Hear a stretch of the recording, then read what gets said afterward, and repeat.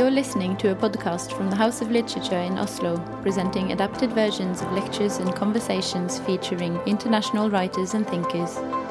You can find more information about the house and our events on our website.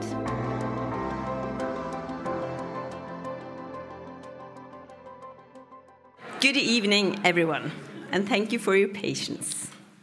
Welcome to tonight's event with Lea Ypi. My name is Susanne Kalutza, and I am CEO here at the House of Literature. A book discussing the concept of freedom, a memoir from Albania's communist regime and fall. This sounds like something that would be slightly heavy and difficult, read from any other author than Lea Ypi. In her memoir, Free, Coming of Age at the End of History, which is definitely translated into Norwegian by Inger Sverresson Holms, Ypi has created a vivid and often witty portrait of her childhood during Albania's communist regime and its fall, showing great attention to detail and filtering the events through her own eyes as a child. The clash of ideologies and dramatic changes are rendered with room for nuance and complexity, and even some of the darkest moments reveal its absurdity and humor. In a society where biography and history is everything, what do you do at the end of history when your biography turns out to have been a lie? Today, Lea Ypi is Professor of Political Theory at London School of Economics. Her memoir Free was awarded the Ondaatje Prize and named one of the best books of 2022 by both The New Yorker and The Financial Times. At the House of Literature, Ypi will be joined in conversation by Marianne Martinsen. Martinsen is an author of both fiction and non-fiction books. Her background is from politics, and she represented the Labour Party in Parliament between 2005 and 2021. Today she works for Finance Norway. Please give them both a warm welcome.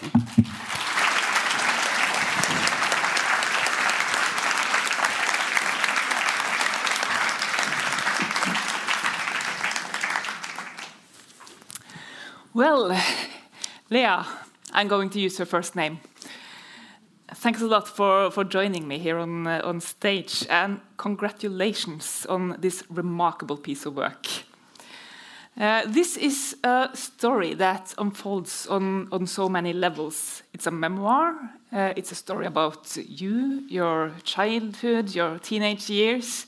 It's a story about Albania, but most of all, at least the way I read it, it's a story about what it means to be free. The conditions for true freedom. When I grew up, Albania was a country that we knew nothing about. It was like a blank spot on the map, a country completely isolated from any other country in the world, something mysterious or almost exotic. And I'm going to ask you, Lea, before we enter into conversation, to do a reading. Great. Thank you very much. And thank you very much, everyone, for being here and for inviting me. So I came to Norway the first time, I think, after 2000, when I was already an academic. But the bit that I'm going to read from the book is about my first encounters with Scandinavia when I was a child in communist Albania. And so I'm going to just read the one page in which Scandinavia appears explicitly in Free. And it's about the tourists that came to Albania. A tourist never came alone. Instead, they always appeared as part of a group. Years later, I discovered that the groups were of two kinds: the realists and the dreamers. The dreamers belonged to fringe Marxist-Leninist groups. They mostly came from Scandinavia and were furious with the social wreckage that was called social democracy. They brought sweets to offer locals who rarely accepted. They worshipped our country as the only one in the world that had managed to build a principled, uncompromising socialist society. They admired everything about us: the clarity of our slogans, the order in our factories, the purity of our children, the discipline of the horses who pulled our carriages, and the conviction of the peasants who traveled in them. Even our mosquitoes had something unique and heroic. The ways of their blood-sucking, which spared no one, including the tourists themselves. These tourist groups were our international comrades. They wondered how our model could be exported. They always waved and smiled, even from a distance. They believed in world revolution. Then there was a second group, the restless Westerners, bored of the beaches on Lake Balaton and in Bali, moaning about how Mexico and Moscow had been invaded by tourists. They had joined niche clubs and exclusive tour operators. They now sold them the ultimate exotic adventure. A place in the heart of Europe, just over 1 hour by plane from Rome and 2 hours from Paris, a place nevertheless so remote with its hostile mountains, its dreamy beaches, its inaccessible people, its confusing history and its complicated politics that only the most spirited traveler would dare to make the trip. They came to crack the code, to discover the truth. But it was a truth that they had already agreed upon. They had talked about it while sipping cocktails in Bali and downing shots of vodka in Moscow. The truth was political. They had no political views, but one. Socialism was contrary to human nature, anywhere, in any form. They had always suspected it, now they knew it. They waved too sometimes. They didn't smile so often. They also carried sweets and wanted to talk. Sometimes they managed. The next time they tried, nobody returned the wave. Nobody was interested in sweets. They would never be able to guess if the locals who shared their views were random passers-by or Secret Service agents. It could have been either. They knew it would be hard to tell, but they always tried.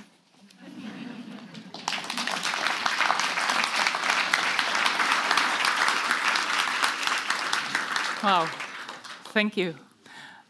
I must say I'm quite curious if we have someone in the audience recognizing this description sure there are. of the Scandinavian tourists. I'm sure there are, and I love them because they were actually the first people I met. The first people you met. Because you grew up with this perception of Albania's fight against the Imperial West and the revisionist East. And you were like a true believer in the system. You were a pioneer. But there was something strange about your family. You so much wanted a picture of Uncle Enver in your living room, but your parents kept telling you that they had to find the perfect, nice frame for it before they could put it up, and it never really happened. But when did you first get this sensation that there was something not quite right? Yeah. So the sensation came before the knowledge. And I grew up with these two uncles, none of which was a real uncle. One was Uncle Stalin and one was Uncle Enver. And I think the first time I got the sensation was actually when the second uncle died, Uncle Enver. And I remember sitting in front of the television on the day in which the funeral happened, and it was a very somber atmosphere. There was rain, and there was this television commentator who was describing the death as the worst tragedy to have happened to our country. And how, but we still had to be strong because it was this combination of mourning on the one hand and socialist optimism. You still had to give people hope for the future. And I remember being really taken by this description. And at one point, my parents started talking about the funeral music, which is not in communist, in Albania in general, people, when someone dies, there's a 40 days of mourning. It's a very sad thing. You're even culturally not really meant to you're not meant to smile. You're meant to be like keeping your... And so I thought, well, why are they talking about the music? And then my parents started having a fight. My father was saying it's an Albanian composer. My mother was saying you have no idea about music. And so there was this kind of slightly comic scene in the middle of this very tragic, what I thought was a tragic event. And that was one of the first times where I didn't know what was going on, but I remember thinking that there was something unusual about my family, or that there was something I was embarrassed by the behavior of my parents in front of what I thought was, and I was 5.5, and that is also my first political memory. Mm. You also had a lot of relatives going to different universities all the time. That was at very strange age, some of them. Yeah, well, so one of them was my grandfather. In fact, we always talked about how my father had grown up without his father because his father had to go and do research at university for 15 years. And I was surrounded by relatives who always talked about universities, and X went to this university and Y went to this other university, and this person dropped out and this person stayed on to teach and so on. And my entire life was shaped by universities. It's probably why I became an academic, because it kind of was, it stayed in me for such a long time that you had to do something with it. But eventually I discovered only when the regime fell that universities were, yes, educational institutions, but a very special kind. Very special kind. Many readers will think of this book of yours as a biography, but the term biography has a very specific meaning. It's a fundamental part of your childhood, that term biography. something diffuse but very important. Yeah, that was another mystery was the meaning of this word, which was another word that I kind of grew up with, and which people talked about, and there was always an adjective qualifying it. And so people talked about clean and stained biographies, or good and bad biographies, or if I made a new friend in school, people would ask, what is that biography like? And if my parents wrote a document for work, they had to write a piece of paper on what their biography was. But it was one of these terms where you don't ask what does it mean, because it feels really stupid, because people are talking all the time about it, just like with the university. So you should know. You should know, and so you never ask the question, well, what is a university or what is a biography? Yeah. And it turned out that the biography was what shaped the place of people in the world and determined who they were and what they're going to be. In what way? So my family came from both sides of my family. My mother's side, they were both class enemies, or so-called class enemies, but for different reasons. So my mom's side, they were old property owners, and on my dad's side, they were part of the intellectual aristocratic elite. Both these sides had opposed the communist revolution, but for different reasons. And the biography was basically what position had someone taken in the class struggle. And that determined what you would become, whether you were allowed to study a subject that was someone who could be trusted to study a subject. So my parents, for example, they were not allowed to study humanities, because the idea was that only someone who could be trusted by the system could study philosophy or politics or be part of a different subject. And so they were only allowed to study hard sciences, though none of them studied the hard science that they wanted. And so the biography was something that it was like your visit card to the world. Something that you presented yourself and explained what position had your family taken vis-a-vis the system, and how did you inherit this position, and how did it make you who you were. And so I grew up, I remember asking my grandmother, what's my biography like? And she said to me, well, your biography is as good as it gets. And by which she meant as good as it gets given a family like ours. And it was only after the regime fell that I discovered that my family were the kind of class enemies that I had grown up to despise. But with your biography, if the regime hadn't fell, what would your future have looked like? That's a very good question. I think if I had been lucky, I would have ended up being like a chemical engineer or an engineer in a mine. So if I had been allowed to go to university, like the real university, so I might have ended up in either university. I might have ended up in the real university, and hopefully, kind of, if things had gone well, I would have ended up being an engineer or some kind of hard scientist, not a humanities person at all. And if I had the temperament that I have now, I probably would have ended up in the other university. Wow. Well, this is such a fun book, like Susanne, when she introduced you, said. And a lot of reviewers also highlight your wits and your sharpness, and I totally agree. It's really delightful to read it. And from time to time, your writing takes the form of absurd comedy, I would say. For instance, one episode I laughed so hard when your mother dresses up for a group of French female politicians that is coming to your home to visit her, because she has entered politics. And she ends up receiving them in this lace nightgown. It's hilarious, but there's also something very painful about this story and about many of the other stories that you tell. And as a reader, I sometimes felt kind of insecure. Mm-hmm. Am I allowed to laugh at this? Do you want us to laugh? Mm-hmm. Yeah, because there are different ways in which you can see that story. So one is the obvious one, which is what it was. So people in Albania in the 90s, they actually didn't know what Western fashion was, and so everything that was different from what they had before. And the form of kind of women emancipation in communism was one where women were presented in this slightly more masculine model, and so becoming more feminine was almost a form of opposition or showing of kind of criticism or departure from the past. And so and then anything goes. And so my mom thought, well, they're these Western visitors, so they will probably appreciate if I turn up in this kind of Western type satin nightdress. and then the Western visitors came, and I remember my dad went to the kitchen and he was saying, why are they all wearing Maoist suits? Because they were all wearing this kind of they were all wearing these kind of charcoal gray suits, and they seemed very austere and all the same. So they were kind of, somehow there was a mismatch of stereotype. But there was a mismatch on several levels. Then the story continues that then they asked my mother if she had ever experienced harassment, and she didn't know what harassment was. And then when she eventually, because my grandmother was translating for French, and my grandmother explained in Albanian, and she said to them, "Oh yeah, of course, but I always carried a knife," and which is true. She did carry a knife throughout her youth, and she actually even used it. And then she was explaining how she used it, and then these women were slightly kind of receding back in their chairs as they heard the story of how my mom. So at one level, yes, you are. It is supposed to be funny, but at another level, it's also about how symbols that you take for granted are appropriated in different contexts, both political and culture, in different ways.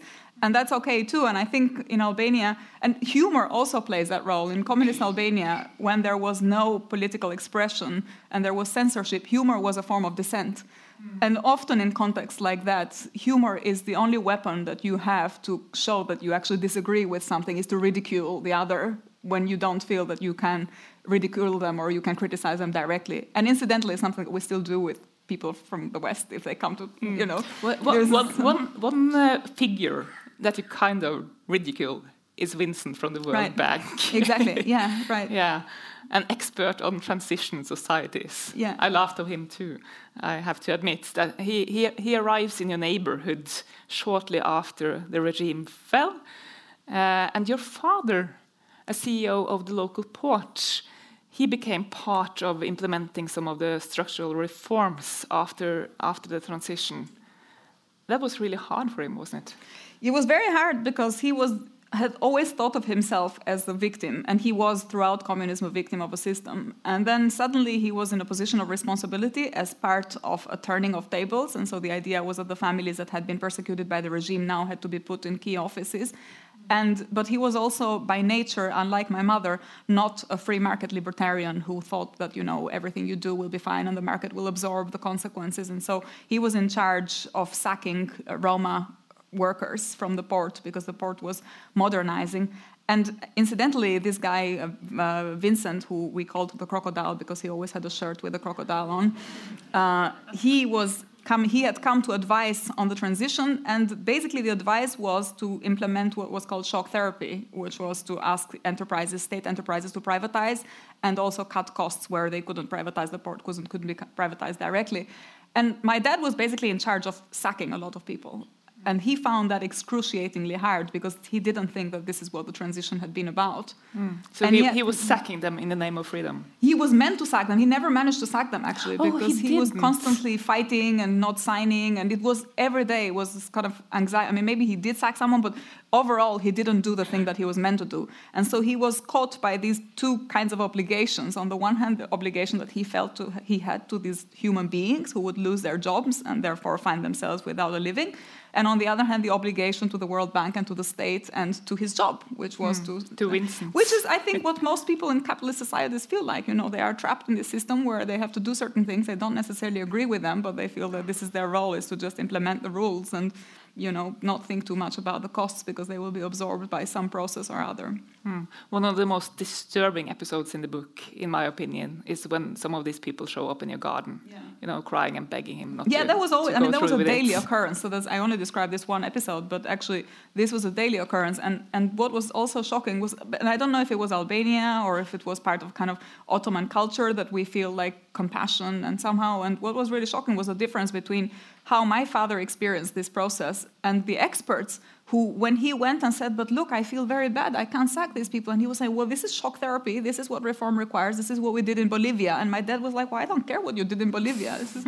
So there was this recipe about what the transition required that was applied everywhere in the same way by people who just thought about generics, who didn't think about specific cases. They only thought about what does the rule book say. And that was the case of the crocodile and also the criticism of the crocodile, actually, that everybody knew that this is what they were meant to do. And I remember people in my neighborhood were always having these gossip conversations about how much does a crocodile earn at the end of the month and, you know, all these kind of discussions around. Yeah, but to your father, this was wrong.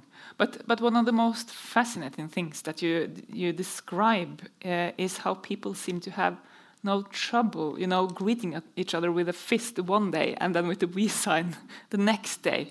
So you had this effortless transition, at least that's the way you describe it, from serving one set of ideas and then suddenly serving something completely else.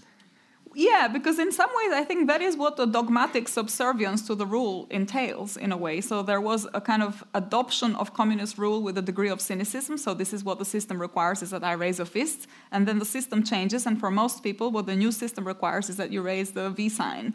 And for the majority of people, this was just adaptation.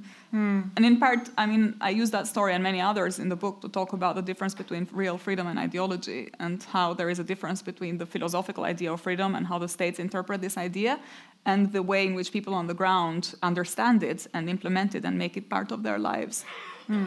I think you're going to dive further into that a bit later, but you also write about how the party was replaced with international society and civil society, and corruption became the new fashion word. Yeah, I have a confession to make. In the year, I think it was in the year 2000, I traveled to Albania as part of a European Social Democratic Youth delegation to tell young Albanians that corruption is bad.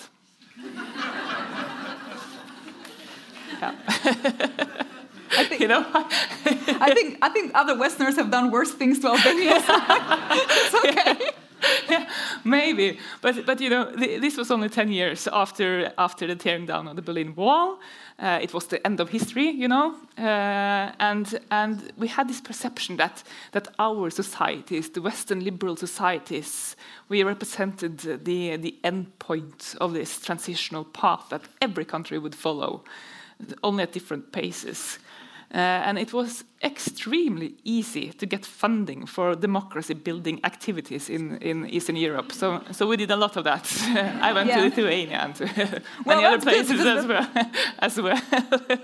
Yeah, but that means that there was the same degree of cynicism about that here as over there in Albania, because it was also very easy in Albania to get funding by international NGOs if you just said, I'm building civil society and I'm fighting corruption, and I'm just, there was a script. Here's your money. There's your money. And there was a kind of script around, what transition requires, which is how all these old concepts were abandoned of the party and the dictatorship of the proletariat and socialism. They literally were wiped out of the vocabulary. It's not that people rebelled against them; they were just gone. And then there was this whole new language around fighting corruption, which incidentally I think is still there, around transition, fighting corruption, building civil society. And there is a degree of cynicism that goes with knowing that you are dependent on a group of states or foreign powers, or even just a kind of general configuration of politics and economics outside Albania, but that your country now is in a historical predicament where they depend on that for funding. And so it's like you learn a new language and you use that language to get what you can to survive, which is what most people did. I remember, this is not in the book, but one of my most revealing experiences as an academic was when I was in Budapest at some point, and we were discussing the Bologna process with a bunch of Brussels, people who were talking about the Bologna and how to adapt the Bologna process and so on. And then the Brussels people left, and it was just the Hungarians, the Bulgarians, the Albanians, and we were all talking amongst ourselves. And then the Bulgarian guy said, well, we survived the Ottoman Empire, we survived the Nazis and the fascists, we'll survive the Bologna process. so if that was the spirit. Yeah. Wow, that's a great story. But that is after the Brussels people had left, and I was like, why didn't you tell them? This is what we think about the Bologna process. It would help them to know that this is how you think. Yeah, sure. But what I find hardest when I think back on it now is this feeling that we had of a moral higher ground in a way, that it was only natural that I, as a young social democratic Norwegian, should go to Albania, a country I knew nothing about, to tell future leaders of Albania how things should be done. Yeah, but it's absurd. It is absurd, but then the even more absurd thing is that Albanians know that, but they won't tell you that this is, that they know that that's what you're doing, that you have no idea about Albania and you're going to give the recipes and so on, and they're like, oh, well, whatever, we'll sign and then we'll figure it out after, which is in part what exactly the obstacle is still right now, that you don't know. So there's a form of reverse resistance, in a way, in that ironic, humorous attitude, which is, I'm not criticizing you directly, which is actually inherited from from the communist system. I'm not criticizing the government directly, but if I make a joke or if I find a code around it, just like with the prisons, you have a new code now, and that will enable me to survive this new environment. And people have no idea, they think they go and preach Albanians about freedom and democracy, and the Albanians go, yes, and everyone will, we've done something really useful. Yeah, I can tell you that this specific workshop on anti-corruption turned out to be a disaster. One day, I think it was the last day of the workshop, one of the young men, a boy actually, a participant at this workshop, asked me to go down to the beach with him. And I did, and he started to point, there was a lot of construction work going on. And he told me that nothing of this economic activity would have occurred without corruption. And I was like, I was totally shocked until I realized that he said that to provoke me. Of course, he didn't mean that the future economic system of Albania should be built on corruption. But I think he was sick and tired of Western NGO representatives with smug faces coming to Albania to do something good in the world. Yeah. No, I mean, yeah. I mean, it's possible that it was both. That was both a form of criticism, but it's also possibly quite true that a lot of the economic activity that emerged from the transition was built on illegal. But this is the other thing. One of the part of the book in which I talk about all the things that emerged after 1990 as a result of the fall of the system, the collapse of the system. And I remember in my neighborhood, people were talking about X used to be a bus driver, but now he smuggles drugs, or Y used to be a farm worker, but now he's into sex trafficking. And all of these things, and I mean this, and they meant it when they said, they were mentioned like normal occupation. It's not, they weren't joking about it. It was just like, he used to be a bus driver, but now he smuggles people on boats to Italy.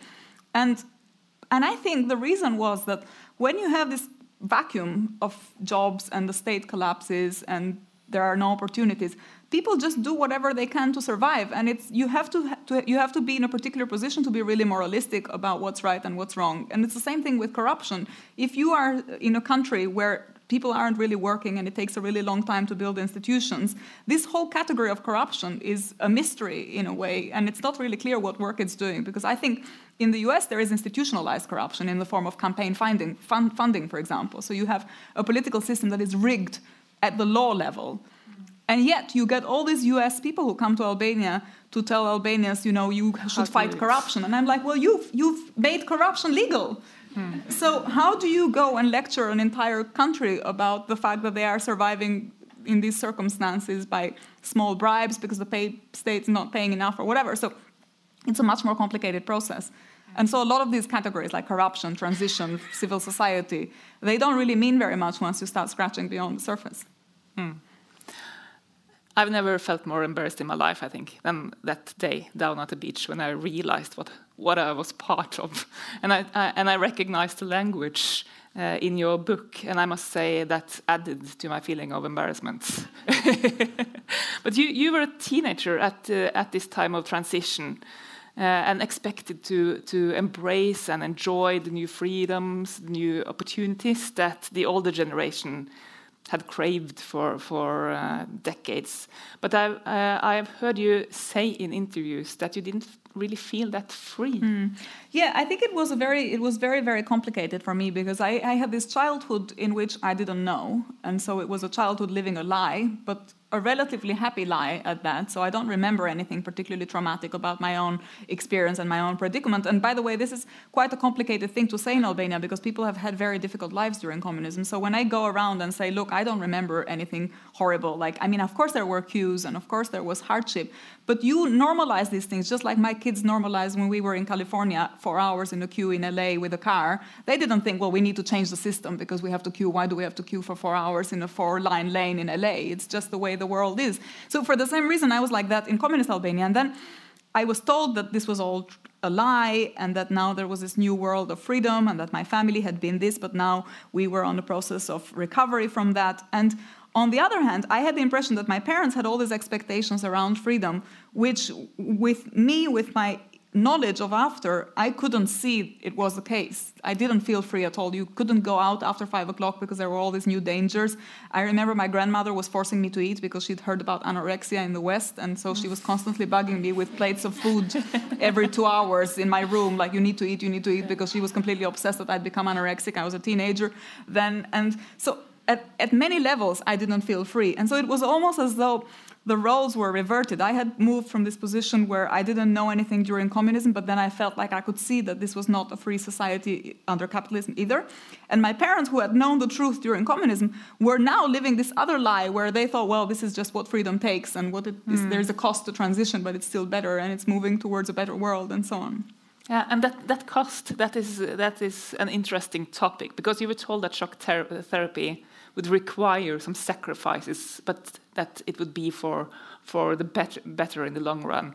And and there was also a kind of, the other problem was this generational burden, because I felt when I was a teenager, and I still feel that to some extent, that my parents couldn't have all these opportunities. So now you have to not just make up for yourself, because you have all these new opportunities, but you also have all their past on your shoulders that you need to make up for. And that was what I found really hard, because then I couldn't even say to them, look, I don't feel free, because they were like, well, did you want to be in a prison for 15 years? And you're like, well, no, I didn't. Of course But not. I don't want to be locked in my room either with someone who's bringing me food every 2 hours. So it was like this kind of strange, it was this strange experience of personal discomfort in one system but not in another, and yet knowing that the societal truths were very different. It seems like your family, and maybe especially your mother, found it a lot easier to accept the sacrifices required to become a liberal society than the sacrifices required to reach the transition to communism, which you longed for as a child.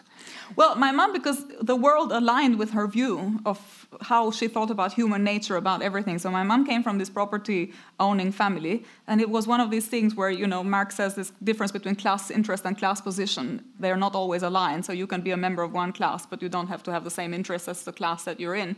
But in my mom's case, her class interest and her class position were exactly the same thing, because she came from a property-owning family, and she thought that a free society required the guarantee of private property and the guarantee of a just transfer of private property from one generation to the other, and that everybody deserved this, and all the state had to do was to guarantee this. And so after communism, she was chasing her family properties, which were returned, some of them, to her family, and trying to sell them. And so she was in her utopia of freedom in a way. And she always hated the state and hated interference and hated bureaucracy, which is also partly why, even though she was a leader of this women's organization, she actually hated the quota stuff and the formal stuff, because she saw that as a way of the state getting power over individuals. And she was like, women should just, this is a tough world. It's men against men and women against women, and everybody's like the state of nature. And the state needs to hold back, because when it gets in, it makes everything worse. And since we're in the state of nature, you just need to learn how to fight. And that's how she was and what she taught me. Every time I had a problem, she was like, we just need to fight. Wow, it's harsh. You need to have a knife. You are referring to Marx. And we have to talk about this, because you ended up becoming a professor in political philosophy, even though your father told you explicitly to stop philosophizing. And you lecture the theories of Karl Marx. You do understand that some people find that a bit odd? Yeah, that was part of the reason why I actually started writing, why the book in the end takes this more confessional form that it takes. So I didn't want to study Marx, actually. In fact, when I started studying philosophy, I kind of made a promise to my dad that I would not study Marx, because for them, again, it was this difference in generational perception. For them, philosophy was Marxism-Leninism. There was nothing else to it. And it was just the things that they had been taught in school, and basically just Lenin and Stalin and all this kind of dialectical materialism literature. And so when I wanted to study philosophy, my dad was like, you'll be like a party school teacher, which I think I kind of am now, because I'm teaching Marx in some ways. He wasn't that far off the truth. But basically, I picked philosophy at a point in 1997 when there was a civil war in Albania. The school was completely closed. There was a state of emergency in the country. People were shooting. There were Kalashnikovs falling down my window Kalashnikov bullets, as I was preparing for my final year exams. And I remember I thought a really long time about what I wanted to study at university, and literally nothing made sense. Because when you're in this state where and I mean, I don't know how many people have read the book, but basically this was a result of a financial collapse, which had then provoked a political collapse and so on. But you're in this country where you think, okay, what should I study? Should I study law? And there is no law outside. That really is the state of nature. Or you think, well, should I study economics? And it's actually all come out of the pyramid scheme fall. Or should I study medicine? And there's people just literally dying outside your window. So in a way, what my parents called professions, none of them made sense. And the only thing that I kept thinking about, all I had were questions in a way. And I was like, well, what is the field that will enable me to ask better questions? It's philosophy, because philosophy, you always have a lot of questions and you don't have that many answers. So that's how I picked it. And I only got to Marx from the history of philosophy, but trying to really stay away from it for a very long time and being very reluctant. And then I had this very complicated encounter with it, because, of course, Marx in the West is one thing, and the experiences of the East are a very different thing. And when you study Marxism, you don't really think about it as lived reality. And so all the experiences of Albania, of Eastern Europe, for my Marxist friends, they were like, well, that wasn't really socialism. And you could play that game with everything. I mean, I could tell people in the US, well, that's not really capitalism. And that happens to every system of ideas, but somehow that is what made me interested in it. It was exactly this kind of divorce between how people in one part of the world were just reading it as a Bible or as a kind of philosophical text, and in another part of the world they're completely uninterested in the philosophy because they thought they knew all there was to know about it because of their lives. And I was interested in the kind of spaces in between. I'm no expert in Marx, and I've just read parts of it as a philosophical text. But materialism is a very fundamental concept in his works. And with your experiences as a teenager in mind, where you experienced this different kind of unfreedom, would you say it's fair to talk about an opposite relationship between classical political freedoms and the material conditions for freedom? Mm-hmm. Yeah, I think, and in part what the book tries to do is to talk about these different ideas of freedom as different people understood them, where someone like my mother, for example, only thought about freedom as political freedom. So for her, freedom was if the state doesn't tell you what to do, what to think, whether to manifest or what to wear, that is freedom, that's all there is to say about it. And in the case of my dad, he was much more interested in the material conditions, the fact that there is no freedom to live under a bridge. If you're living under a bridge or if you're unemployed, then you're not really free. And all of these things depend on the kind of constraints. Where do you position yourself in that landscape? So my grandmother is a character in the book that I think has the conception of freedom that I am most attracted by now, philosophically. She has this idea that freedom is not really just about political opportunities or not just about kind of social conditions. It's something that is connected to us being moral agents and doing the right thing. And we know we always have that capacity because we always have a capacity to make moral decisions. And from that moral capacity, you get to see the divorce between ideology or freedom as interpreted for you by some authority or other, and the way moral freedom feels like when you're making these moral decisions. And it's in that space that you kind of build social criticism. Now, my grandmother, she wasn't into the social criticism part. That was my own addition after. But my grandmother was really... The thing that stood out about her was she'd had this very privileged aristocratic life with lots of wealth and titles, and she'd lost everything. And then became the wife of a political prisoner and was deported. And whenever I asked her, that must have been really hard. After she told me when I spoke, and she was the most important person for me also because she looked after me and my parents were always working. So when I asked her, well, that must have been really hard to live this oppression. And she always said, well, I was never oppressed. And I always thought, what does this mean you've never been oppressed? I mean, you've spent most of your life chasing prison camps and making food for my grandfather. And she always said, well, there is something about the human being that no matter how totalitarian and how oppressive a system is, they never lose. And that's the capacity to be moral. And it's then that you know that you still have some dignity and some freedom left within you. So that was really important for me, and it's partly what kind of made me interested in this philosophical German tradition of thinking about freedom. And then, as I say, then I kind of developed it a bit more to think about social consequences. So that's how you got into the works of Kant? Yeah, absolutely. So it was like, for Kant, but my grandmother, she'd never read Kant. She had no idea. It was just... And I think you don't need to have read Kant to actually understand that. This is a very basic moral insight. You just get it. You feel... I have a duty and I know what my duty is. Sometimes I don't feel like doing it, but I know what it is. And that's, I think, the case for most people, actually. That's how they feel about obligation. And in knowing that that's their duty, they also know that they are free. They could do it if they wanted to, even if they turn out not to do it. But that's the space between following your instincts or your inclinations and knowing what's the right thing to do. And I think that's very important, because that's, I think, the start for everything that is transformative and regenerative and critical of society. So what you really learned from your grandmother was to see this relationship between the moral dimension of freedom and criticism. Yeah, I mean, I think she wasn't, because in the end for her, the criticism was, I think, something that I then thought about myself later. In her case, it really was just the person. It was the person that, it was almost like a Stoic idea. So the Stoic is, the slave is always free, even in a prison. And she had had such hardship that for her, she had ended up with this idea of freedom that is, I just bracket, I shut out the world and I retain my moral integrity, and it doesn't matter, they can spit to me, they can hit me, they can deprive me of everything, but they won't deprive me of this inner moral core.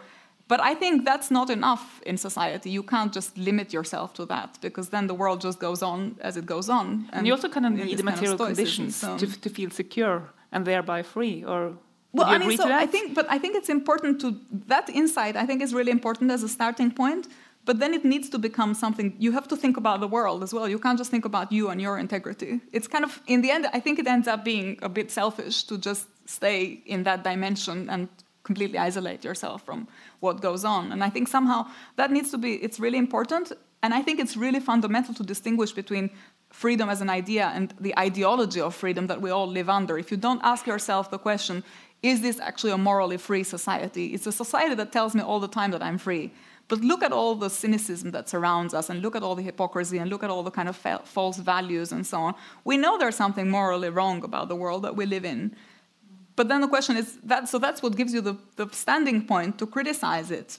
But you can't just then shut it out and say, well, then I just keep my moral freedom. I've heard you say that you find criticism to be the foundation of possible alternatives to both the dogmatism of your childhood and the skepticism that characterized your teenage years. Yeah, that's right. And I think, I'm still in that space in a way. Yeah. And it's a kind of tricky place to be, because skepticism is very unsettling. There is not much hope. And I still have a very strong skeptical instinct, because it's this disbelief. Once you've been lied to once, and you discover it to be a lie in the form in which I discovered it, it's really hard to believe in a truth again.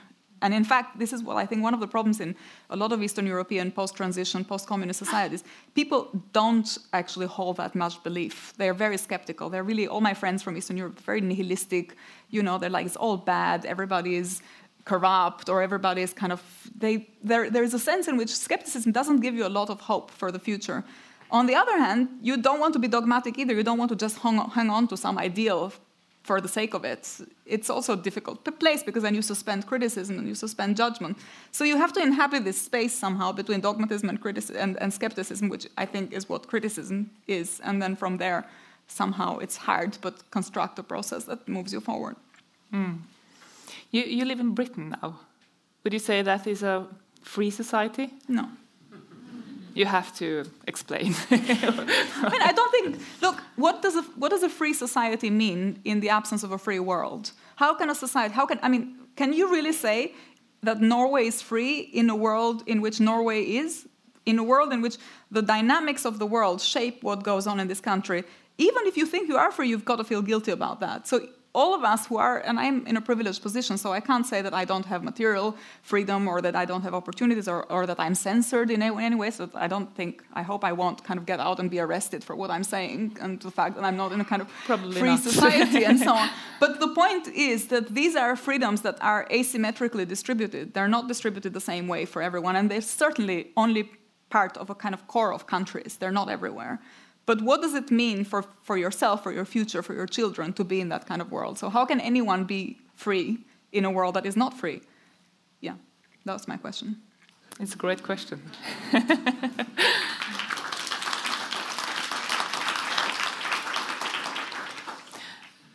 Our time is almost up, but I want to end by taking us back to your childhood.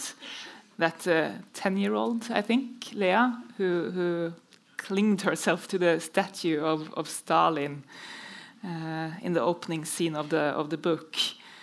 And you discovered that it wasn't only that your parents didn't want a picture of Uncle Enver in your living room.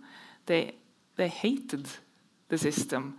They were former aristocrats, intellectuals. So the class enemies that you learned to be wary of were actually your own family. But they didn't tell you in order to protect you. And you have talked about the impact this had, and maybe still has, on you. But now, as an adult, do you think your parents were right to keep you in the dark? I mean, I don't know what other choices they had, really. So I don't think I ever thought about why did they not tell me the truth. I think one of the reasons, of course, there were several reasons for why they kept me in the dark. One of them had to do with just it being unsafe for them, so they could have been arrested. And so I probably would have rather lived with my parents than with parents in prison. So, the cost of the truth was too high. But at another level, I was also, and I am actually grateful for that, I was a really ambitious and committed child who really believed in this kind of common good and in being a good citizen and a good pioneer and so on. And if my parents had told me, as some other people did with slightly older children, they told me, look, it's just no point being ambitious in this society because your political position will set a limit to your ambition at some point. That would have killed everything in me that then made me the person that I am now. So I think it's good in a way that they sheltered me so that I could then have this experience, so that I could then come out of that experience in the way in which I think I'm grateful for having been protected in a way that didn't completely kill and didn't turn me into this completely cynical person who just, doesn't care about the collective and just thinks, it's all a war out there. And I didn't think that. And I think it was part because I believed in my childhood that there was something greater than the individual and that we all had to struggle for. And I still have that conviction. And so the system has changed, but I'm grateful that they didn't kill it. Do you sometimes miss your childish dreams, your perceptions of what society was like? Well, I mean, who doesn't miss their childhood? I think we all miss childhoods because every day of our life is a day closer to death. So, of course, we missed the point where we were a bit further away from death. I mean, assuming we had kind of lives that were more or less, surrounded by love and with protective families and with sort of a sheltered family environment, as I was. I didn't grow up having stuff. We didn't have stuff in Albania, and children just didn't have the things. I didn't have as a child all the things that my kids had. But we had a lot of fun, and we made up stuff, we made up games, we had lots of freedom in the streets, we had a lot of love from people, and I think all of those meant that it was a secure, sheltered childhood. And I miss it because everybody misses that kind of childhood. It doesn't matter where you are. I think that will be your last words for now. Thanks a lot, Lea, for this most enriching discussion. An applause for Lea.